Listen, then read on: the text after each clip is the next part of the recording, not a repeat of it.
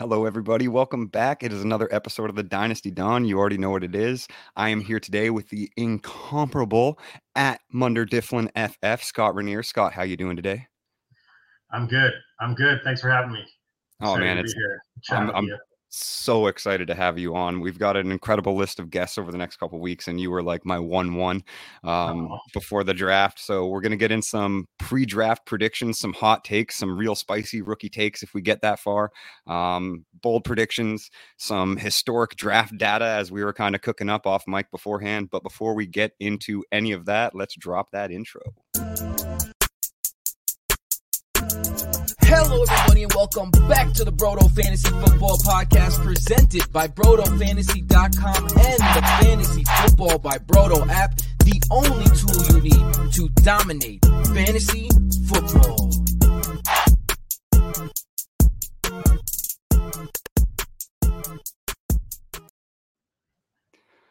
You already know. I'm so happy to have you here today. This guy is one of my favorite people in the industry, both from a content perspective and a personal perspective. He's a fantasy football content creator at IBT Media, at Fantasy Data NFL, a Fantasy Sports Writer Association member, and congratulations on this, by the way, a 2022 Fantasy Sports Writer Association nominee for Best Fantasy Football Article Series of the Year. Was certainly well-deserved. Yeah, again, incomparable. One of the best minds in the industry. So happy to have you here today, man. oh, thanks, man. You're too kind. I remember at the expo last year, you were one of the first guys I wanted to, finally meet in person. Yeah, for sure. I was not disappointed. So, Likewise. Are you going again this year? I wish I could. I've got some life things in the way. I might be moving back to the East Coast, so like literally right at that time. Yeah, so that's a thing that's going to happen. Kind of some personal news for the fans, but yeah. So I really wanted to go. I think me and the partner lady friend are going to do a little bit of a mini vacay and then essentially move our entire life from coast to coast. So that'll be taking up most of my August, needless to say, which I mean, for those listening, the expo is absolutely phenomenal time. So many cool people, obviously like-minded individuals. And yes, get to meet some of the best personalities in the industry. Again, the IBT crew amongst the greatest. And likewise was not disappointed when we finally got to hang out. I got to ask you though. This is next best thing, I guess. A lot of us, like for me, I joined this thing during the pandemic, threw my hat in the ring, and social media has its obvious pitfalls, but I've actually had a pretty positive experience as far as meeting people such as yourself, and for a really long time communicating via typing words, but then eventually going on shows, at least being face to face in this format. So yeah, it's good to see you again. Yeah, me too. It took a while for me to even get confident enough to be behind the mic, but now that I am, we were kind of saying it off air. It's like, this is just like hanging out, we're just hanging out, talking football, talking data. Both of us, kind of analytic minds. We're going to get into some stats today, obviously. We're going to get it started off pretty hot, but before we get into it, and I know I could take all day and talk about just how much I enjoy your presence, but one of the things that first attracted me to you on social media, obviously your handle. My favorite show of all time, regardless of genre, The Office series, American and British, but because there's more of it, obviously going to lean to the American side. Don't hate me for the OGs out there. You got to tell me what your favorite moment, GIF, line, anything. Hit me with your favorite Office media. I think probably my favorite GIF, and only because I actually reenacted it with my wife. It's the scene, I don't remember the exact episode, but it's the scene where Jim and Dwight are in charge of planning Kelly's birthday. And it's the scene where he questions Dwight, like, "It is your birthday, period?" And you look up and there's just like a dot matrix printed out, "It is your birthday," with like balloons blown up about 25%. They're brown and gray. So I just, that whole episode, their dynamic together, that whole episode was just completely memorable. So it was, I don't know, it was about 8 years ago or something.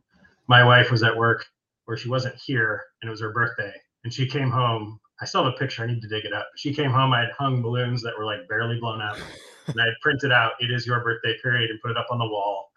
So we had a good time. Amazing. That's probably my favorite gift, just because I like to send that one out on people's birthdays. And you got a little personal touch to it too. Yeah, and then favorite episode is tough. I really like the episode where Dwight gets the concussion when he hits the car. It's the injury where Michael steps on the George Foreman grill. That episode, to me, it's a little cringy. Michael in that episode's a little cringy, but that's always an episode when it comes on. I'm like, yes. Yeah, that's one Mike's of those whole dynamic when he's concussed with Pam. They're talking about downloading songs from some Russian website, which I did because I'm old enough to have done that. Do you remember that? Yeah, where you could get individual songs for 8 cents, and it was this big, huge deal. So that's it. But I mean, man, it's tough. It's tough to pick a favorite episode. Yeah, I really like the injury episode as well. And I think that's one of those episodes that kind of embodies the entire beauty of The Office, because it's got all that heartwarming, kind of heart-wrenching of Dwight. Like, that's really the first episode that it's solidified that it's like, no, Pam, like, you're my best friend. And yeah. And like, like, I thought this was, and you kind of always have this, like, is he the protagonist in a comedy type of feel? And then that kind of breaks that fourth wall, so to speak, of saying, like, we're really a family here. And that's kind of that entire embodiment. Yeah, of why I would say so. Yeah. I mean, the jokes, where do you like your foot shipped? Like that, because he comes in bubble wrap. It's just classic. So many good classic stuff. Yeah. Absolutely. I'm so glad I finally got it's so funny because early on Twitter, that was kind of the deal. Like, a lot of people were like, "Oh, hey, I noticed your handle," and I was like, "That wasn't necessarily intentional. Yeah. This has been like my login, username, whatever you want to call it, since like the early days of like ESPN chat rooms. Back when, before Sleep, when the only place I could go to ask questions about Start Sit was like these chat rooms on the ESPN fantasy website, and I had to create and it's been Munder Difflin since like 2006. So, and it was like, at that time, it was a split-second decision. Like, I never thought it would like stick. You know what I mean? Yeah. But it stuck for so long that when I see Dunder Mifflin the other way, I'm like, is that right? Yeah, me too. So, yeah, that's the right one. No, for sure. Like, it's become, and especially because we interact and we're closer friends, like, it's become such an embodiment of who you are that I always question it, even like in the show and on memorabilia now. I'm like, wait, I'm like, is that something's off here? And then I always remember. Well, I just ran with it because that's my whole thing on Twitter, and just here, like, obviously it's kind of weird. It's probably a little unique in that I can get so far into the analytical numbers where I'm lost, but then I can, on a dime, be joking. You know what I mean? Just like, yep. So I was going to say something there and then I forgot. So let's move on. I think your point was made. Yeah. No, you've definitely got that. You've definitely got that polarization about you for sure. And I mean, speaking of polarization, maybe a poor segue, but like, we're here. We're a few days away. Like, it's the NFL draft. Yeah. All of the most polarizing players have been talked about, weighed, measured, quite literally, their values as well. We are mere days away, and by the time that this gets released, it'll be probably 2 days away, quite literally. So, your reactions, immediate thoughts, last chance to say it. How are you feeling about this class in general? And do you have any disappointment, so to speak, leading up to the NFL draft? I'm pretty excited, to be honest. I mean, I never claim to be any kind of draft expert. Like, when I field questions or discuss, potential landing spots or projected landing spots, not like fantasy relevant landing spots, but just projected landing spots. And we start talking about offensive tackles and safeties, I'm relying a lot on other people out there that do, basically do this for a living. I rely a lot on mock drafts. I look at a lot of mocks and I kind of average all the stuff together. But from what I do know, after this will be my third year really focusing and digging into the draft before it happens. It's a pretty exciting class in my opinion. Part of that I think is just due to, last year was such a disappointment with quarterbacks, and quarterbacks, especially in superflex formats, they make the world go around in fantasy football. So, it was kind of probably pretty cool to the old school, the vets of football, to see like a lot of defense in that first round last year. And there's still going to be a fair amount of defense this year. But I'm excited, for the top few quarterbacks, to have a few quarterbacks who will likely go first round, we'll likely see next year.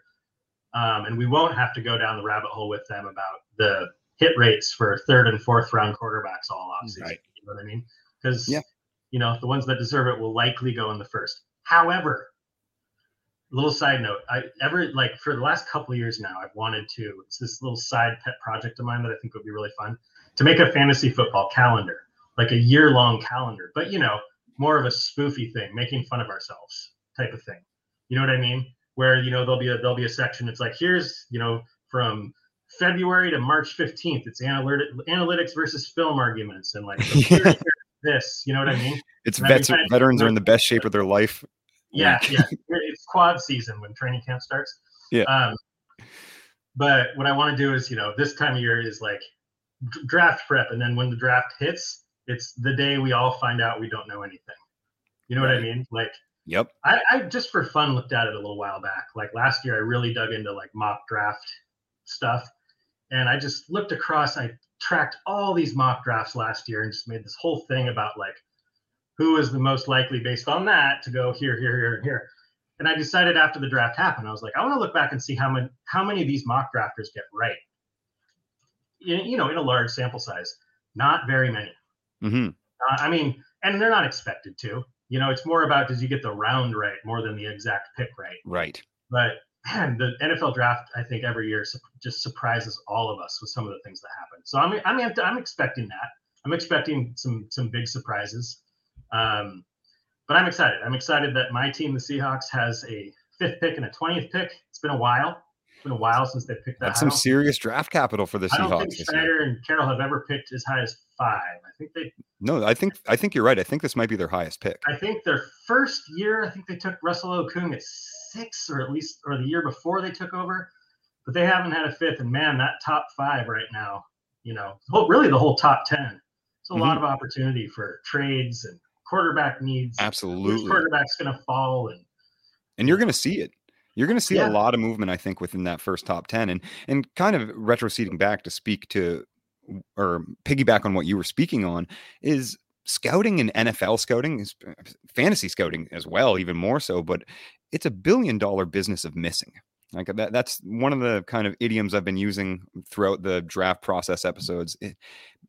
It's $1 billion business of missing. These guys are the best in the world at it and have been for decades, and are not very good at it. When you're talking about like just a historical perspective of hit rates and how many times a Mitch Trubisky goes ahead of a Patrick Mahomes or Deshaun Watson. It happens all of the time. But that also, almost from an economics perspective, just talks to cost equivalency. Like, taking a bet on a quarterback is always a good idea because you're never going to get that chance in that window. So whether it's 3rd, 10th, 15th, like whatever, you have to spend premium on them. So when you have those premium picks, and sometimes you got to trade up for them, it's a good idea. It's just really, nobody knows anything when it comes to what's between a player's ears and their dedication to be great. And like the Jalen Hurts of the world, who are literally like, I don't want a guaranteed contract because I want to be motivated every day to win a championship. That's where my bonuses are going to come from.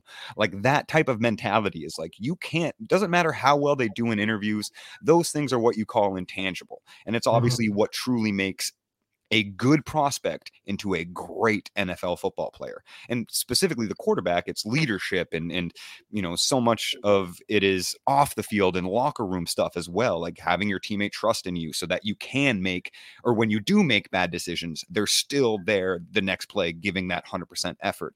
And those are just things from a football mind perspective that even as an analyst, I can never take those things into consideration. And that's why I'm going to have misses, and we're all going to have misses, and the NFL draft is going to have misses. But I think there's a certain mentality that comes into play during draft season, especially in dynasty drafts, where it's like, I have to be right on every prospect. And I think that's a misnomer. I don't think you have to be right on every prospect, but you have to mitigate your risk and just be right on the prospects that you invest in, so to speak. Yeah, no, I mean, I would agree. And I mean, you know, it's one of those things where you've got a whole group of people, you and me included, that do a lot of our analysis of, you know, the NFL draft, but games week to week, players, everything, largely from a fantasy football angle. And then you obviously have a lot of people out there doing it from a real NFL football angle. And the thing is like, you know, and there's a little bit of a battle there. You see it on Twitter. You see comments like, "Oh, stick to fantasy," or you know, which I love that you put it in quotations, because it is honestly like production. Well, that's kind of what I'm getting at. It's similar to the argument film versus analytics. It's 100%. Like, yeah, it's like you need both, and and that's a pretty cliched answer to the question. Of course, you need both, but just because you need both, it doesn't take away from the people that are only doing analytics or only doing film. And I just think, especially now, I mean, like, fantasy football is not going anywhere, especially with the betting aspect of it. And how much money comes from fantasy football. And so, you know, I think there's a benefit to listening to folks like us, but not when it comes to the NFL draft, but not as your only source of information. You know, I mean, it helps to have the more angles people are coming from to look at this, the better. You know, and personally, I'd love to be a film junkie and do all this analytics, but there are only 24 hours in the day. Yeah. And I don't have time to do that. So I choose to do what I enjoy. I'd largely stay out of the arguments about the two, like, because I know what I think. It's like, I think both are very important. I'm going to contribute to this one. Yeah. Because that's what I like to do, and that's what I have time for. So, but yeah, the draft is it's a pretty, you know, to me, it's a pretty special thing. Like it, as far as just the more general sports bringing people together, like our community, the fantasy community, just the NFL community. Yes, we argue about takes all day long, but man, you know, we're months away from the last season and the start of the next season, but we are immersed in it because of this draft. Yes. And I have to remind myself, like, when Trevor Lawrence takes his helmet off, like, I'm no longer the same age as these people. Like, these are young kids now. You know what I mean? Because they're in helmets. I've been watching people in helmets since I was young. So it's easy to just think we're all the same. But, like, these are young kids, and a lot of them are fulfilling a lifelong dream. Yep. Whether that's just to get to the NFL or be a star. And I like to see that too. That's just me too. It's cool as a fan, people succeed at things, you know? Exactly. As a fan, that's one of my favorite things as well, is generally just seeing players that I like fulfill that lifelong dream. And with something that you said in mind too, like, why don't we touch on a few of those processes and those analytics and the kind of our favorite sources of things that lead us to this exact date. For example, I've kind of touched on it on the pod a few times, so I'll bring up one of my favorite things for receivers is not necessarily receiving yards per team pass attempt, which can lead to a positive analytic profile when they hit above that 2.5 yard in best season threshold. But what I really like, and it correlates to a higher points per game in the NFL. Like, I've tracked it back for 14 years now, and I don't have quite enough time to go further. I will do so, but it correlates to a higher point per game, and that's receiving yards per team offensive play or per team attempt, however you want to write it out in your anagram. And what that does is over per team pass attempt tells you that not only is this receiver dominating the passing game specifically, he's dominating the entire offense. So they're not handing the ball off to a running back that's going to see 7th round, potentially undrafted, not be in the NFL capital, because this receiver is that much of a talent that they've literally catered their system into opening up more touches for him. Things like that kind of are an analytic that I find do almost what you were saying. That analytic adds that nuance that you get from film, where it's removing that, is it just a market share of the offensive game, not just a market share of the total offensive yards, but, you know, per team, like, how often is this player on the field really contributing to every play? And that's why that's one of those analytics. I agree. That's one of my favorite. I actually I have a rookie database that I've been building since, for a while. And I realized that column was missing the best season. I just say yards per team play. I just go with yards per team play, but it's same deal. And yeah, you're right, because it's, I think if you're explaining that to someone who doesn't necessarily live in analytics, a response might be, well, how often are any of these receivers rushing the ball anyway, blah, blah, blah. And it's true. I don't really heavily invest anything in how much a wide receiver, other than oh, hey, that guy got a bunch of carries, they like to give him the ball. Other than that type of qualitative type thing, I can see the response going there, but that's not what it's about. It's about it gets to the decision making of that team's offense. If a receiver's yards per team play as opposed to just within the passing game. I mean, like you said, receiving yards per team pass attempt is a valuable metric. But I feel like I say this in every single article I ever write, just because I just can't, none of these by themselves, none of these metrics that you might hear coming, especially during draft season, in and of themselves are the whole story. You know what I mean? Right. You've got to bring more into it. Do you know off the top of your head, by the way, who has the highest yards per team play? Is it Marvin Mims? Hold on one second. Best. Where did it go? It was right here. I'm almost positive it's Marvin Mims.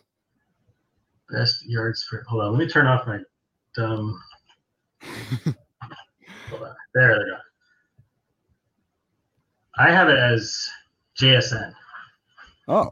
Jackson Smith. Best yards per team play at 1.76. So anyway. Special. But yeah, I very much look at yards per team play. I look at receiving yards per team pass attempt, yards per route run. I like targets per route run as well. You got to be careful with targets per route run, because they're what is the tight end this year? I think it's Darnell Washington. That if you look at his targets per route run, it's solid. It's well because they average. Only asked him to run a route when they designed a play to him. It's when he's running routes, they're throwing it to him, but he's not running as many routes. So that's exactly, and that's a fairly simplistic one, but I mean that's exactly it right there. Like if you were just looking at targets per route run, there's value in it. There's value in targets per route run. Especially when you compare all these things we're talking to just things like yards per reception or touchdowns. You know what I mean? Right. But you got there's just. And that's the thing. That's what happens. A lot of my process, as far as when I'm building spreadsheets and writing articles, I do not sit down with a nice outline of all the things I want to cover and hit them one by one and go. I come up with an idea, and I kind of just start writing about it, and then I honestly see where it takes me. Like I recently wrote an article for Fantasy Data. I was curious about the common thought, Dalton Schultz is going to Houston, and they're likely going to have a rookie QB, deer in the headlights, best friend's the tight end. That's good for Dalton Schultz. I was like, that makes logical sense, but is that true? Is that what these numbers actually say? So I went back real far, and it was a much bigger rabbit hole than I was planning to get into. But I just looked at rookie quarterbacks and how the tight ends did with those rookie quarterbacks back to 2008, I think I went. And then how a tight end who is new to the team the same year the rookie takes over, how they have done. And what was funny about that study is I was looking at it from a lot of different angles, and for the most part, until I got to the very end, all the data was pointing to it was a slight bump. Tight ends did a little bit better compared to the previous season with the rookie. But then I got to a specific statistic, and it was not the case. Right. It was when you looked at because I was just looking at all tight ends that have been with rookies, and I just looked at, everybody. But if you just broke it down to the top 12, I think top 12 or top 15 tight ends that have been in those scenarios, those guys, the guys we care about, the guys we're going to start in our lineups, they have not over time shown any kind of bump fantasy wise with a rookie. Right. But that's the thing is and I read back my article and I was like, man, reading this back, my tone the whole way is The answer is yes.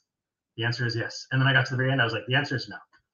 You know what I mean? So it's like, that's where this stuff takes me, but I love it, you know?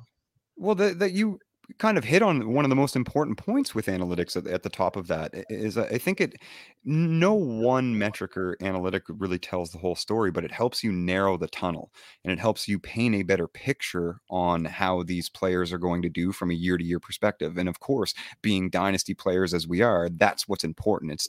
It is obviously redraft has a play into it, and redraft will always be the mother that births the dynasty market, right? When players produce in season, they become really valuable redraft assets and then increase their dynasty value. It's a pretty simple give and take.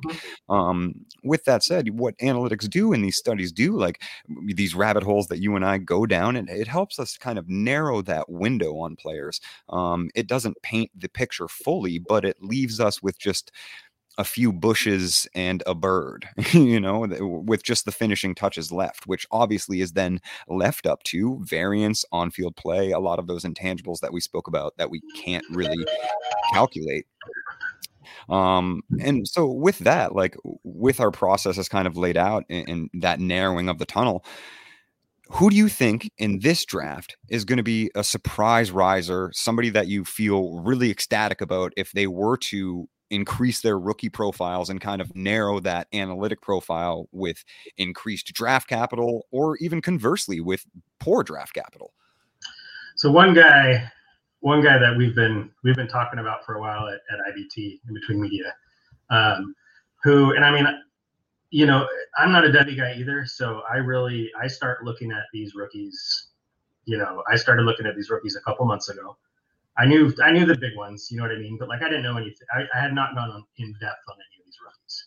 So much like I'm not a draft expert, you know, I'm well aware when it comes to rookie analysis, there very much could be stuff I'm missing. You know what I mean? Like, but there is a guy who athletically and across a lot of the metrics is very high, and that's Chase Brown, running back Chase Brown. I was looking at some mocks, some 7-round mocks yesterday, and he was day 3. He was a day 3 guy in most of the mocks I've looked at. I'm not saying I think Chase Brown should be day 1, you know, necessarily, but he is one guy, and I said this a few weeks ago. There's a handful of guys where it seems analytically they're ready to burst. Yeah. And it's all going to depend on that draft capital. Yeah. And not in a vacuum. It's not like, oh, draft capital, so he's good. It's like there's a lot that goes into draft capital. That's the thing, is I think some people don't realize, like JJ Zacharyson, late round QB, talks about this a lot. Like the things that he doesn't necessarily talk about in his prospect guides, because they're already baked into that draft capital. Right. The NFL is telling us something with the draft capital. You know what I mean? So with Chase Brown, if he were to sneak into the 3rd round, I don't know how likely that is, but I mean, the dude is a freak. He has 3-down capabilities. You know, he had athletically tests very high. You know, the best season, you know, things like best season touchdown share and rushing attempt share and those types of things. He was the guy. So he's a guy I'm watching closely. I'm really hoping he gets the draft capital. You know, and if he does, let's just say he does, the people that have already done their rookie drafts and gotten him in the 3rd or 4th round of their rookie drafts, if that's what's been happening, are going to love it. So that's one guy. I agree. Another guy, I haven't dove as deep with this guy, and he seems to be climbing a little bit, and it's now former Cincinnati wide receiver Tyler Scott. There's been a lot of buzz around Tyler Scott. Yeah, as well. He's starting to get the buzz now. But he was a name I saw about a month ago. I can't remember if it was Ray GQ. This is what I'm talking about. I listened to people like JJ Zacharyson and Ray GQ,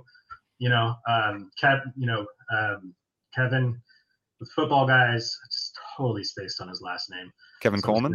Yeah, what's that? Kevin Coleman? Oh, Du Bois, at Du Bois. Du Bois, yeah. Yeah, is that okay?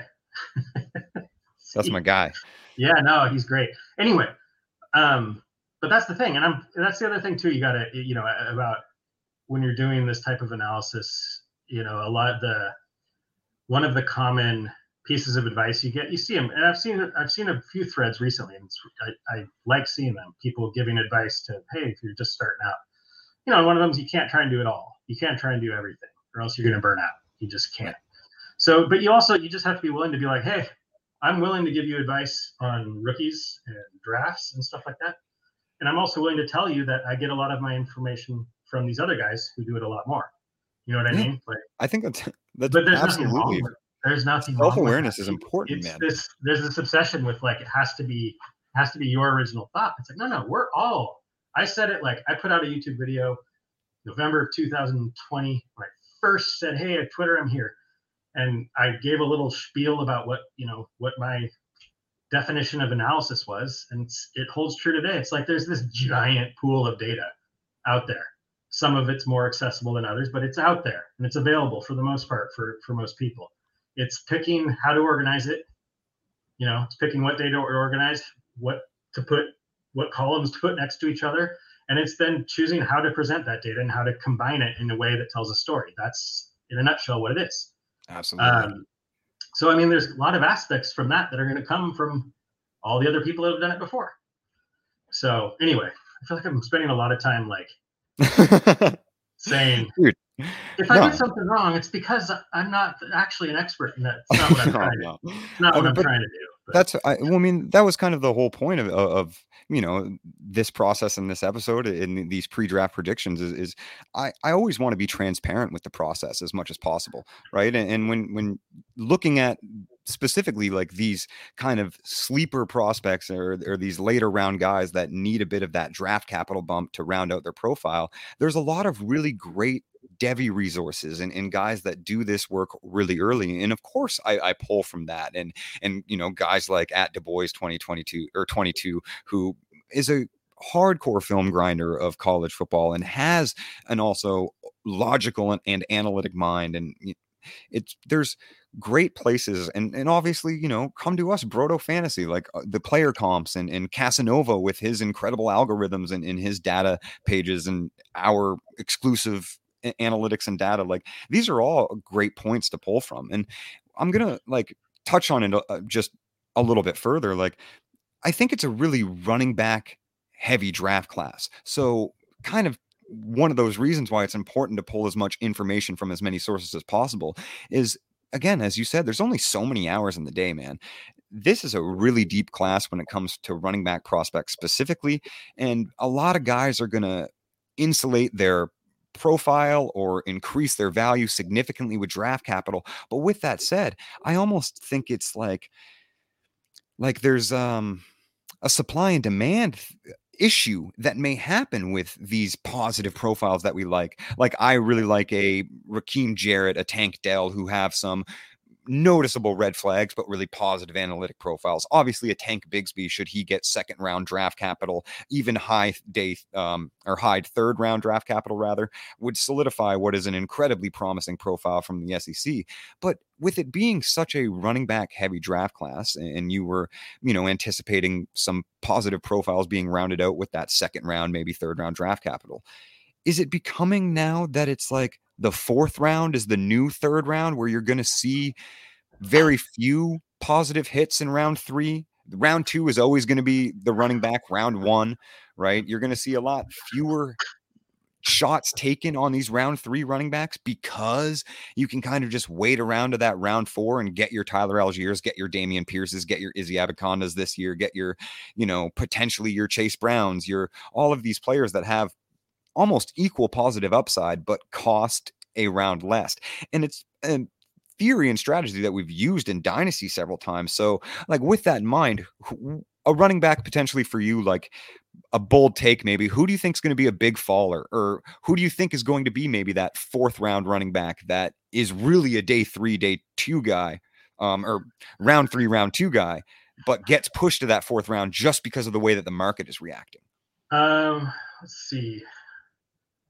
Let me just take a little look see here. Well,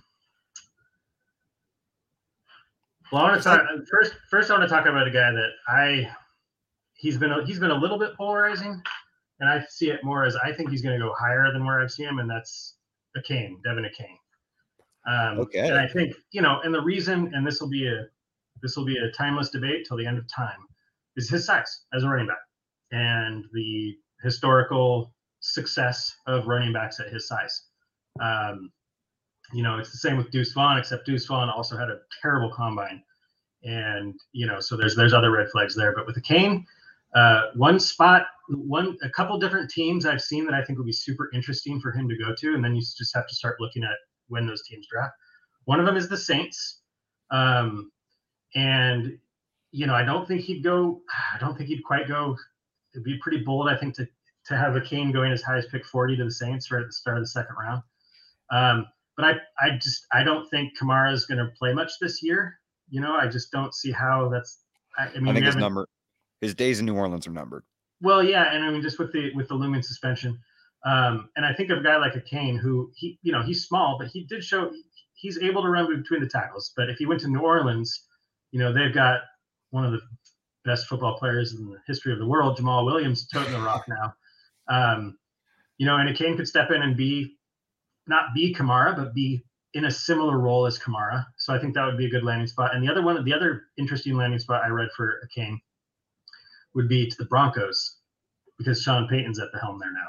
Yeah. And bring him in and do we don't know exactly when Javonte Williams is going to be fully healthy. I hope it's soon. I have a lot of shares and I really like him. He was one of those guys that I bought the dip when he was injured wherever I could. I kind of put some eggs, put some chips in the pot with him, and we'll see. But anyway, so and I mean that the Kane's not too much of he's not a bold take. There's plenty of people out there that have had him in their top 5, but I don't know. As far as him going early round 2, mid round 2, I'd say that's probably a little bold. I don't think that's super likely. With someone like I would love to see it. I mean, that's what this show is about, man. I want the bold stuff. And I think a Peyton fit is perfect for a guy like a Kane. I think another perfect fit that again, I think it's 52 or 54, which would be pretty high capital, but Mike McDaniel in Miami with a guy like Devin Kane's speed. Yeah. I mean, but for me, I want to see them use that capital and move up and get Jahmyr Gibbs. Yeah. Now Jahmyr Gibbs, I'm on the Jahmyr Gibbs train and I mean like his there's always wild stuff that happens during draft week, wild predictions. People just start throwing stuff at the walls. Some of it is probably based in reality, some of it not. But this whole Jahmyr Gibbs is going to be taken ahead of Bijan Robinson in the draft. Again, we don't know what the NFL is going to do, but I don't think that's going to happen. No. So I mean his crazy predictions have gone in a positive direction, but with Gibbs, I think I think there's going to be 2 running backs selected in the first round. Agreed. No more than 2. I can't see more than 2 going to, but I think Gibbs will be selected near the end of the first round. I think he's a first rounder. And that kind of brings me to my next little bit, favorite landing spots: Bijan, Gibbs, JSN. Hit me with your favorite landing spots. I can see the show sheet, so I'm helping with these transitions. I appreciate it. No, I'm just kidding. Okay, Bijan I looked at probably the most, just because, again, I'm a fantasy guy, and I'm very excited for Bijan Robinson. I was this close to pulling the trigger on a trade a couple weeks ago to land the 101. I was probably overpaying for it. It was sitting there, and I almost had that moment of just accept, but I held back. It was a little too much. So anyway, I think there's multiple landing spots I would like to see. And I'll kind of go through it, maybe move through the first round, the teams that are potentially going to take him and whether I like that landing spot or not. I mean, the first team that, God bless him, my friend Hoove, he has planted his flag at HooveTube on Twitter. He has planted his flag, and Bijan is going 8 overall to the Falcons. He might be right. Betting his firstborn when that firstborn happens on it. No, he made a really funny bet with Herms, with our buddy Herms, about that. But anyway, and I mean, if he did go to the Falcons, that would be, I think, a somewhat ideal landing spot. I mean, they run. Tyler Algier would still be involved, But for as good as Bijan is, I don't think he's going to go anywhere and have a 100%, running back rush share. Right. I don't think that's going to happen. Like, you don't want to do that to a rookie. So as far as looking at landing spots where I'm not as concerned about the the incumbents, I think Atlanta would be a great fit. Atlanta's been making some moves, largely on defense so far this offseason, but they've been, sometimes there's some teams out there that, like, with some of the decisions they make, you wonder, do you care about winning? Like, does this franchise actually want to compete? You know what I mean? They certainly do. Yeah. But Atlanta does. They've got a mountain to climb. They're gonna put their trust in Desmond Ridder for now. I still don't think, I brought this up a few days ago. Again, I don't know how likely it is, but I don't know. I'm not sure why they haven't at least been discussed in that group of teams that would potentially make a move for one of these QBs. Especially at 8. Yeah, I mean, I get it. And I've been, people have shown me things that people have said about how all the talk around Desmond Ridder, and that's great. I'm rooting for Desmond Ridder. I'm rooting for him and Sam Howell and all the quarterbacks who fell last year. You know what I mean? Like, it would be great to see all of them break every hit rate model. Yeah. So Atlanta, I think it's probably not my favorite landing spot for Bijan, but I think it's a better than average landing spot. The next one on the list is, much rumored Philadelphia. Philly. 10. That's my spot. Yeah, I mean, that is a good spot. That's a great spot. I mean, obviously it's one of the best offenses in the league. I think it's actually offensive line. Bad spot for him. What's that? I think it's actually a bad spot for him a little bit. Like, I think with Jalen Hurts rushing as much as he did, and that's completely nuking Miles Sanders' receiving value as well. That's what I was going to get to, is, like, on paper, upon first glance, the Eagles were just like, oh yeah, smash for the best running back prospects, and Saquon Barkley, maybe better than Barkley. Yeah, but you're right. I haven't done it yet, but one little thing I'm going to do soon is just look up when a team's quarterback rushes for a certain amount of touchdowns. And again, we're getting, it's touchdowns, so it's not really in the weeds. But when that happens, what's the highest that team's running back has finished, in the top 12, top 24, all that kind of stuff. Because no matter how you slice it, even if you say, well, they'll want to stop Jalen Hurts from rushing for so many touchdowns, keep him healthy. It's like, that's smart, but it's Jalen Hurts. He's still going to rush for some touchdowns. And if we're only looking at it from what is the best landing spot, right, for him in fantasy football, I don't think Philadelphia is the best landing spot. I was a Rashad Penny truther for quite some time. I'm not, I kind of view Rashad Penny as a little bit similarly to Tyler Algier. It's somebody that's there, that's going to get work and is going to provide depth, but it wouldn't be Rashad Penny that's going to dampen Bijan Robinson's fantasy value, in my opinion. It would be Jalen Hurts. Agreed. So the next one that I kind of like, and this would kind of depend, is the Chargers. That's 21. That's another one I've seen. I mean, it would, it's based on the rumors that Eckler wants a trade. So, I mean, hypothetically speaking, if Eckler was gone and Bijan went there, I mean, that's a smash for me. That might be my favorite landing spot, with a young star quarterback. I mean, and Eckler, it's been a little bizarre. Their model for the way they use their running backs is a little different. They've always led the league the last 4 or 5 years, whenever Eckler's healthy, in running back target share. Their running back target share is always at the top. It's because of Eckler. He's not asked to do as much on the ground as other perennial top 5 running backs. It's kind of crazy, actually, how well Eckler, God, what a story Eckler is. I love that guy. He's an undrafted dude, small, and he's just just top 5 running back. Yeah. Yeah. So, and then they've just struggled through a bunch of meh RB2s that can't get more than 2.5 yards up the top. Yeah. I'm forgetting the other one's names, which they're not worth remembering. Case in point. So I think that would be, that would be a great landing spot. Dallas is another one that's been thrown out there quite a bit without Zeke. And I'm not going to lie. I think as much as I want Pollard to just be this workhorse, that's not what Dallas has told us. Dallas has not used Tony Pollard like that. He's always, he's I don't think he's ever been above a 50% running back rush share with them. And I don't think they're going to change that up, so because what I forecast for Dallas, they are a team that possibly could get Bijan if he's still there.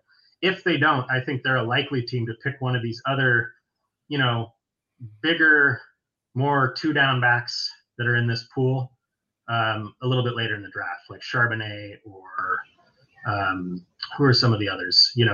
That's the direction they could go, I think, if they don't get Bijan. Charbonnet, Bigsby, I think, are both heavily mocked. Yeah, Bigsby, that was the other one. I'm staring at it right now. Yeah, I mean, I think the hottest landing spot for Bijan, the hottest take, is probably that Atlanta at 8, if not Philly at 10. And it's a combination of obviously the height of the pick being a top 10, but also the polarizing landing spots, as we both mentioned. With that said, I think my favorite spot, and you hit it on the head, you got to it before I did, is the Chargers at 21. He's not making it out of the first round. I guarantee you that. I mean, if he gets to the point that Kansas City or the Bengals or Philly with their other first round pick are staring him in the face again at the back end of the draft, like, he will not make it out of the first round. With that said, I think I have a pretty hot take for a landing spot that is both positive and unexpected, especially now that the trade has went through. And I think this might have been a hitch as to why the trade wasn't going through, and maybe they were waiting for a little bit more info to see who was drafting. I think JSN's going to the Jets at 13. I think that's the spot. I think that's the hot take spot for JSN. I think Gibbs to the Chiefs makes so much sense. Why wouldn't you want a supercharged Jerick McKinnon? I like that one. So I think that one makes a lot of sense. Bijan's the biggest question mark for me, in all honesty, out of all of them, because for me, if JSN is probably going to go in that top 15, it's positive landing spots for him all over the place, in my opinion, in that top 15. Everybody needs receiver help in that area. There's lots of quarterback questions, but obviously, again, we're told to trust the talent. I think you can with JSN for sure. That's why I think that Jets at 13 is probably a really hot spot. It'd be interesting to see him make it past Chicago and some of these other teams, but yeah. Gibbs, if he gets first round, it's probably going to be back end. So you're thinking Cincy or Kansas City. Yep, but the other one, I think you kind of mentioned it already, and as did I. Kansas City or Miami for Jahmyr Gibbs seems to make a whole lot of sense to me in that 40 to 52 range. Yeah. Just to round off Bijan, Buffalo has been a rumored team. They always are. Yeah, they always are. I don't know how I feel about that one, though. It's just because at a certain point, the history shows running backs, and they've never had a Bijan Robinson, so, don't hate me. But it hasn't been shown. It's a little bit similar to Jalen Hurts. It just hasn't been shown to produce these massive workload running backs. And they got James Cook, so we'll see. One that I like, I don't know if it'll happen. I don't know what's happening with Mixon. The charges that were dropped have been reintroduced. It's misdemeanor charge. So I don't know if there's any kind of suspension coming. His dead cap money is like $5 million, I think, less than his cap hit. It's not crazy. Yeah, his dead cap money, he could be, he could be somebody that's cut. And even if that doesn't happen, that wouldn't disclude the Bengals taking Bijan at 28. But if it did, that is another, to me, ideal scenario would be Bijan taking the place of Mixon in Cincinnati. Because obviously that's a team on the rise. Orlando, they just signed a top level offensive lineman. They're the days of, you remember the memes where it's like you have Burrow and then you have no one, Chase. Yeah. He's getting sacked. Incomplete pass. Yeah. Now it's like Burrow.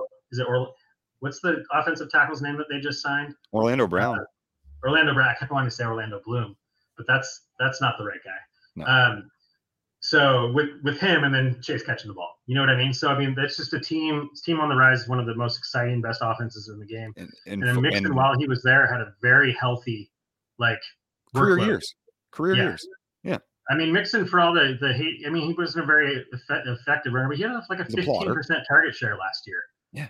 He was involved. Bijan in that offense would go ham. I just don't think he's still going to be there at 28. That's going to be the issue for sure. If they want it, they might have to move up. I think as well with the Cowboys, if they want it, they might have to move up. For me, kind of rounding out favorite landing spots and kind of hot takes for landing spots is I don't think Quentin Johnson gets in the first round. I don't think he's a first-round wide receiver prospect, and I think the NFL agrees with me. That's my hot take. I think he goes real early second, which kind of just benefits some of those teams that were in the first. They can go defense and then hope, that also leaves that space for Josh Downs, Zay Flowers. I guess that's the point I'm trying to make, is I think Quentin Johnson is much closer to Josh Downs and Zay Flowers than he is to Jordan Addison or JSN. Obviously my favorite probably landing spot, I think, with just, it might be a little bit of a slower regression. I'm going to mention this team again, but I love the quarterback that much. Jordan Addison to the Chargers as Keenan Allen's eventual replacement, and just continuing that run of incredible slot production that they've had for literally well over a decade is, I think that makes so much sense for them. And the Chargers are historically a team, and you've seen them try to do it with these mediocre running back prospects, knowing Eckler's career arc, but they are historically a team that try to backlog talent. They did it with Mike Williams as well, obviously a little bit with Josh Palmer. So I think that would be an incredible landing spot for Jordan Addison's full career arc, but a little bit of a disappointment maybe for his rookie season production. Yeah, I mean, I don't really have any problem with that Quentin Johnston take. He's one of those receivers that he just kind of scares me. It's like when I do my, rudimentary draft prospect rankings, I'm pretty normal with it to start with. I'm JSN, Jordan Addison, but then I kind of just have a spot that's there for him just because that seems like where he's going. But then I start looking at Zay Flowers and Josh Downs and some of these other guys, and I'm like, do I put him before or after them? But I could see it. I mean, it's that is one thing. He's the type of he's the exact type of receiver where analytically there's red flags, athletically there's a monster ceiling, but he's seen as being pretty raw, not a super diverse route tree, but it's always hard to tell because the NFL loves those big athletic receivers. They love them. You know what I mean? So, but is he going to go the way of a first rounder, or is he going to go the way of somebody he's actually been comped to a little bit, or is he going to go in the second like Christian Watson or DK Metcalf? Is he gonna be one of those guys that falls to the second round? We'll see. He is likely, for me personally, based on where he would, even with this fluctuation, what is he, the third, fourth, fifth receiver off the board? He is a guy I will end up with absolutely no shares of. I'm not going to be willing to take him where he's going to go. Yeah, and I guess tells the story of my rankings. Right. That's over him. So I guess maybe I think he's kind of in a tier of his own in that sense, where he has intangible upside that, I mean, it's calculated. The upside is there. There are certain things that he's really positive in, and in kind of, you could quote unquote elite in, but the red flags are also, they're rearing their ugly head. They are not hiding by any means. You don't have to dive very deep into his profile from a film or analytic perspective to see that there's some issues there. With that said, again, that if you're going to make that bet, it's for that upside. It's not for the safety of that pick at 107, 108. And that's why I have him a little bit behind these other guys that are more analytically rounded as well. So I don't think it's actually that much of a hot take. And again, if he gets that draft capital, it's certainly not a death knell. Like if he's picked 40th, it doesn't ruin his profile. But I don't think he was ever going to get the Drake London draft capital where you can ignore the red flags. Once Drake London was drafted in the top 10, it was like, oh, who cares about the drops in contested catch percentage? Because every single top 10 wide receiver that had a freshman breakout like that is 6'3" and 215 pounds, has had multiple wide receiver one seasons, literally all of them. So when you're talking about making positive bets, Quentin Johnson isn't going to get the draft capital that makes those red flags go away. Yeah. No, it's interesting you bring up Drake London. I remember I was arguing in a Twitter chat about Drake London last year. And I made the mistake of saying, but he's a first rounder without qualifying it. And I got ripped to shreds with all the, somebody so-and-so called, all the different first round receivers that have been busted. The John Rosses, the Henry Ruggs. Okay. Listen, if you add in, a fair amount of actual metrics that Drake London possesses, this is a really good thing for Drake London. And if Atlanta hadn't been like allergic to throwing the football last year, he would have had a much bigger season. He started off huge. I mean, incredible. He still for a rookie, he had great peripherals. He had great peripheral statistics. It's just it didn't translate into a lot of fantasy success because there wasn't enough volume. Yeah, absolutely. I mean, the third highest rookie target share in the history of the NFL. The guy is an absolute baller. And I understand you can start arguing volume, but I would argue that even on 25 pass attempts per game or whatever Atlanta capped out at, that over a 17-game season, that's a large enough sample size to say that Drake London is a legit baller. Yeah. And you know, a little slightly off topic, but I do think that Quentin Johnson is probably, or Drake London rather, is probably Quentin Johnson's highest ceiling comps. And what made that profile so positive, where you could, you know, stamp your seal of approval on it and say, this is a top 5 rookie pick, regardless of format. I don't think you're going to be able to do with Quentin Johnson, or, I mean, for that matter, like Josh Downs is a very, very impressive analytic profile. I think he's more of a second round, third round guy, even. Zay Flowers, a lot of first round talk. Again, I think there's only 2 first round running backs and 2 first round receivers. That's a prediction I will plant my flag on. It's Jordan Addison, JSN, Bijan, and Gibbs. And Gibbs, obviously, as we've mentioned many a times, is probably closer to that Miami range or that Saints range in that 40 to 50. Mm-hmm. So, yeah, I would tend to agree. I mean, for me, what I think could be a surprise for people like you and me with the first round receivers is I do think there's a chance Quentin goes in the first round just because of that size. Oh, for sure. I could be very wrong. These are both. And then, I mean, there could be, you know, a team could see Zay Flowers higher than we do. So he's got a chance. And then the other guy, just because we've seen it before, we saw Henry Ruggs go as the first quarterback wide receiver off the board that year, is Jalen Hyatt. Yep. That speed could catapult him into the first round.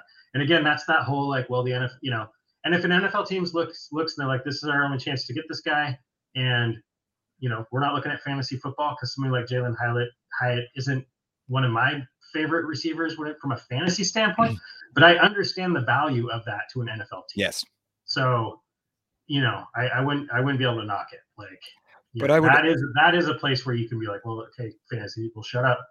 We want this guy that can stretch the field, you know. So.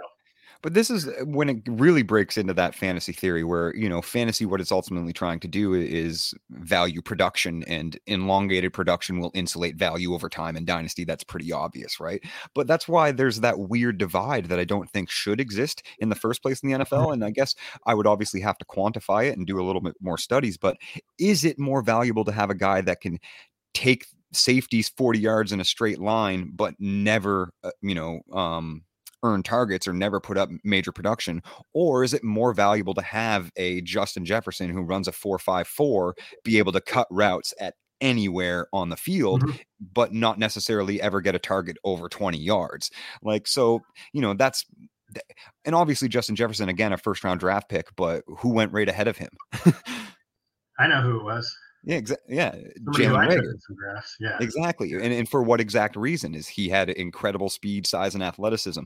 Gonna not helmet scout a bit, but it's really weird how close Jalen Reagor and Quentin Johnson are analytically as prospects. They got a lot of that 2.9 receiving yards per team pass attempt and 0.03 receiving yards per team play. Why are they handing the ball off to Kendry Miller so much if Quentin Johnson's a better prospect? Like, I'm just saying. Yeah, it's a legitimate question. I am going to helmet scout a little bit and say JSN is going to be really good.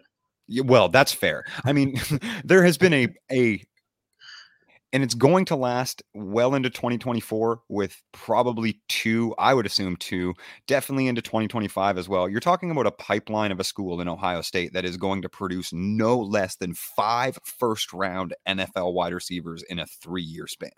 Yeah. Well, and I still stand by, if Paris Campbell hadn't gotten the injury bug early in his career, he'd be Paris Campbell, in the conversation. Terry McLaurin, Curtis Samuel as well with the injury bug. Obviously, Curtis Samuel, a dynamic player. Michael Thomas, like it's Ohio State. You're allowed to be like, oh, those receivers are going to do well. That's crazy. Yeah, it's a pretty impressive pipeline.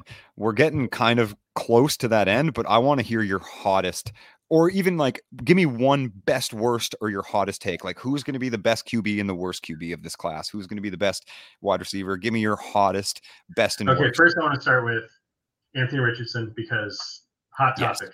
So here's, I think as a person that needs to be objective when it comes to analysis, let's put it this way.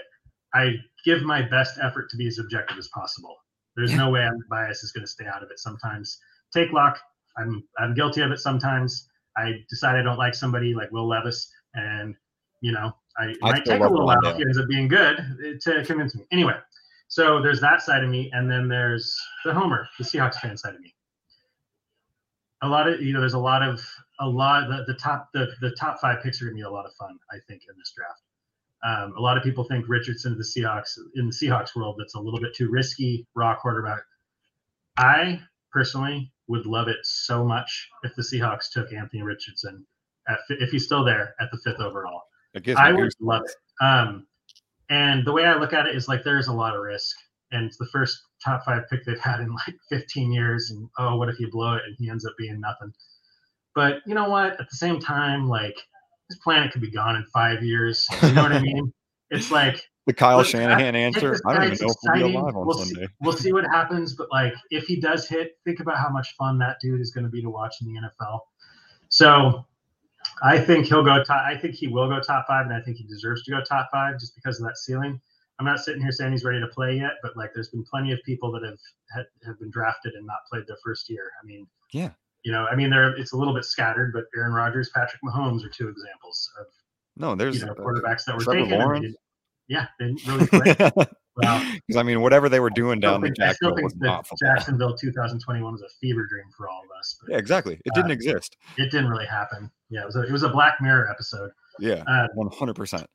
So that's not necessarily really a hot take. I just wanted to give a little pitch. I think that's actually pretty nice. Come out and tell everybody how excited I will be if that's the way it falls. And it's one of the, I'm not a bettor. I don't know the odds necessarily what's going on with these picks, but I know that's at least one potential landing spot for Mr. Richardson.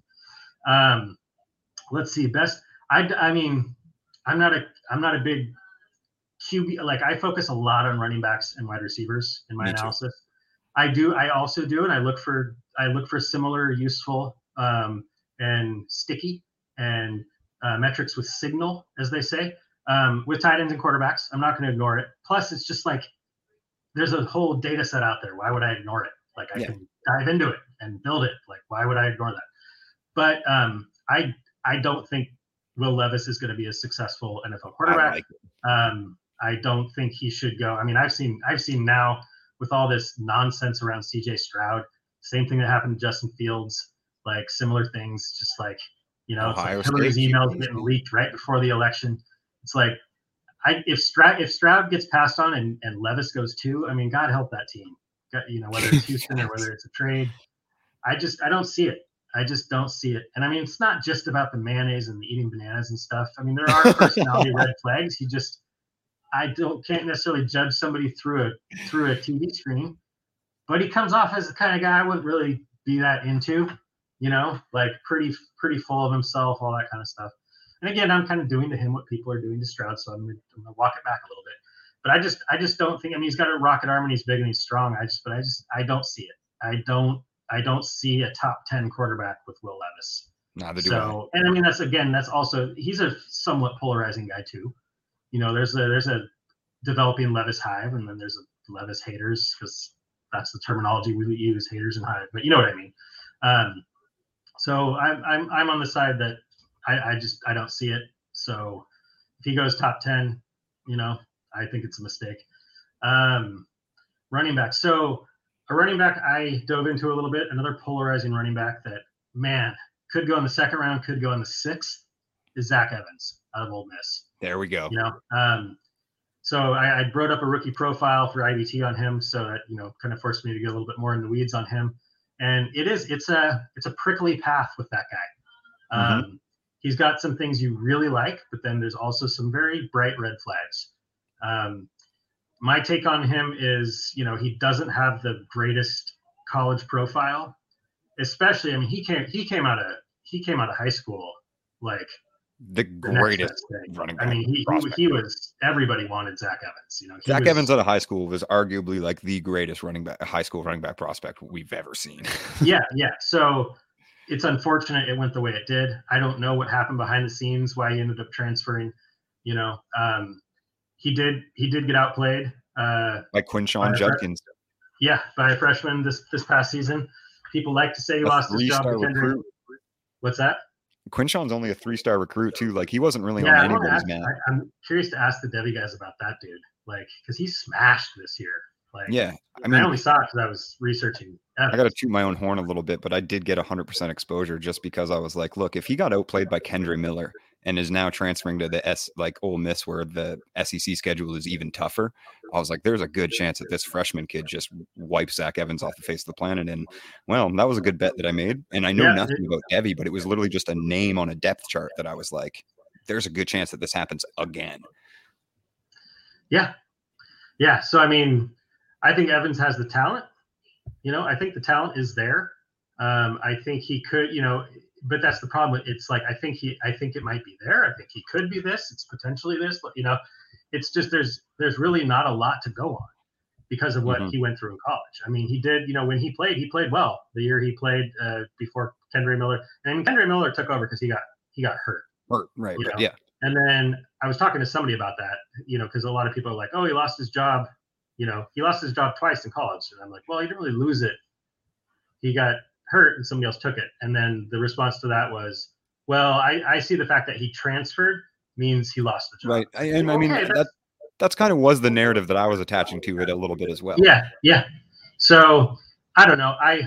It could just be, I don't know, maybe I just developed this weird little liking of him when I was studying him. And I want to see that however many yards he rushed for in college, like 5,000 yards or something like that. Yeah. Or I think it was even more than that.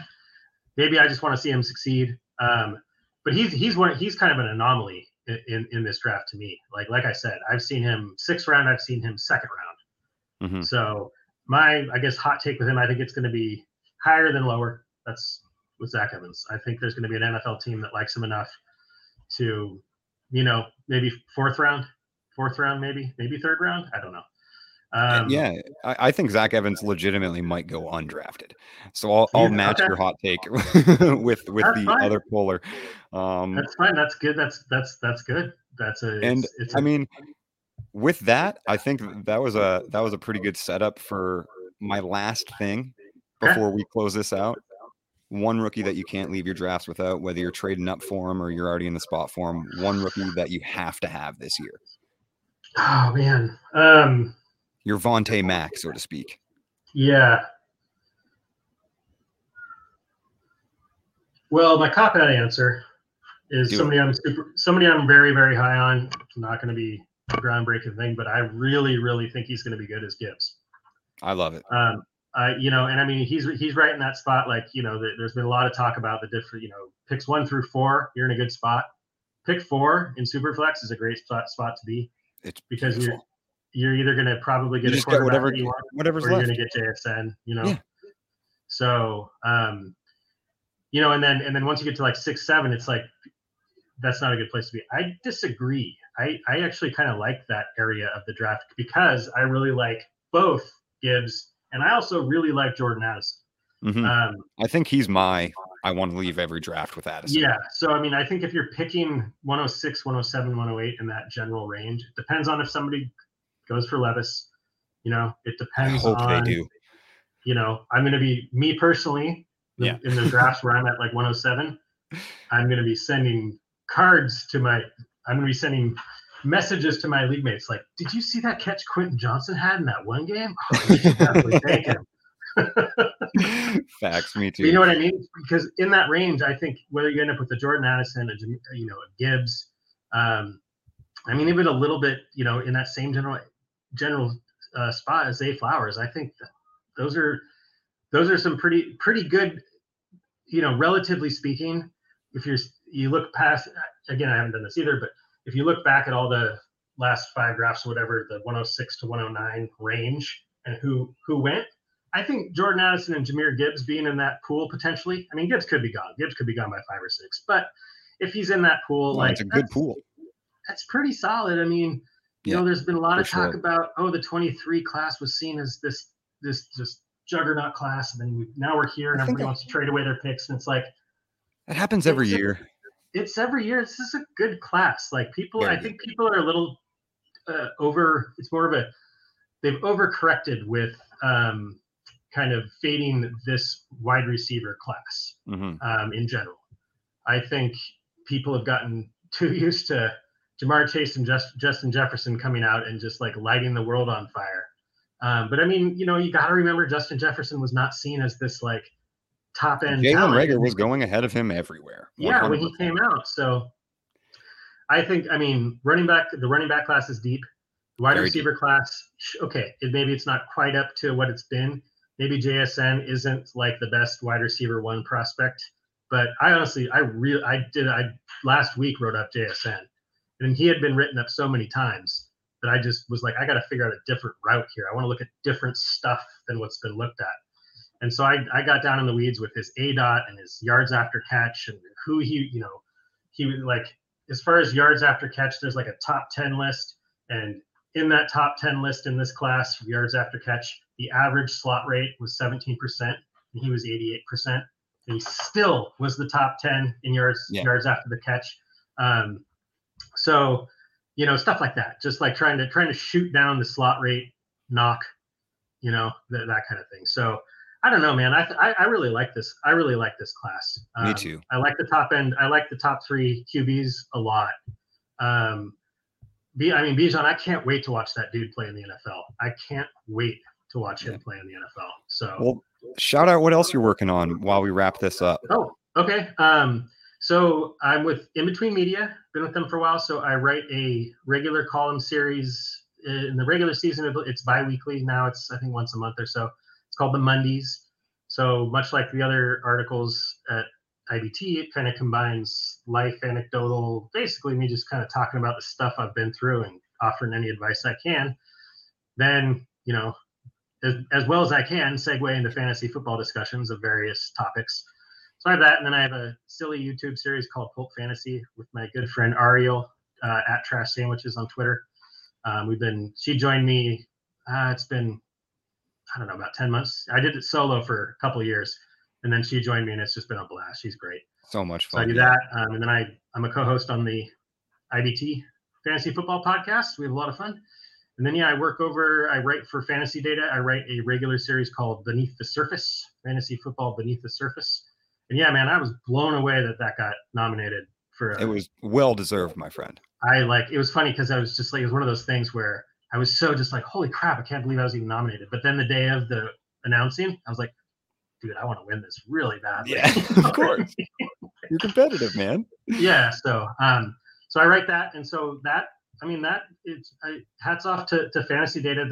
They basically allowed me to start writing this article where I just choose. This is my biggest outlet for diving down rabbit holes and trying to present it to people in a useful, actionable, and understandable way. That's not a Twitter thread. You know what I mean? Yeah. So yeah, I mean, it's and the fact that I wrote one of those every week during the season, I still don't know how I did it. But nowadays I'm writing 1 or 2 a month, and the topics vary. I try and just pick something that, I'm hoping is interesting, but isn't a really well-known topic. That's kind of what I go for. But I really just like dig into the numbers and try and unearth stuff out of them. So been writing that for a while. And then I also have a Patreon, Under Difflin Patreon. Most of the stuff I put on there is free. But basically anything I post on Twitter, a lot of the stuff I put into my Fantasy Data articles, I summarize it all in the articles and on Twitter, but all the raw data, all the spreadsheets, everything that goes into it, I just put it on my Patreon. People want to go check it out. So I have that as well. Oh, you definitely got to go check out his stuff. We really appreciate having you on, man. This has been so much fun. We ran a little bit over, but I couldn't. Sorry about that. I get talking to you. No, I'm guilty. Like I'm a good ranter as well. Yeah. And if you want more of these rants and more of this information and more of this content, please consider going over to patreon.com/brotofantasy. You can subscribe for as little as $3 a month. You get access to an extra podcast a week, waiver rankings, the DFS optimizer in season. We do betting content all season throughout the Discord in there, whether it be Major League Baseball, basketball, all of that stuff. Obviously, NBA playoffs kicking off right now. And you can follow me at PsychWardFF. Please go to @BrotoFantasy, @BrotoFFJ, @BrotoFFMike, @BrotoFFTim. We got the whole army. @BrotoFFCasanova, who is our data analyst, cooking up all of the hot comps and draft content for you guys. Much love, much respect. Thanks for tuning in.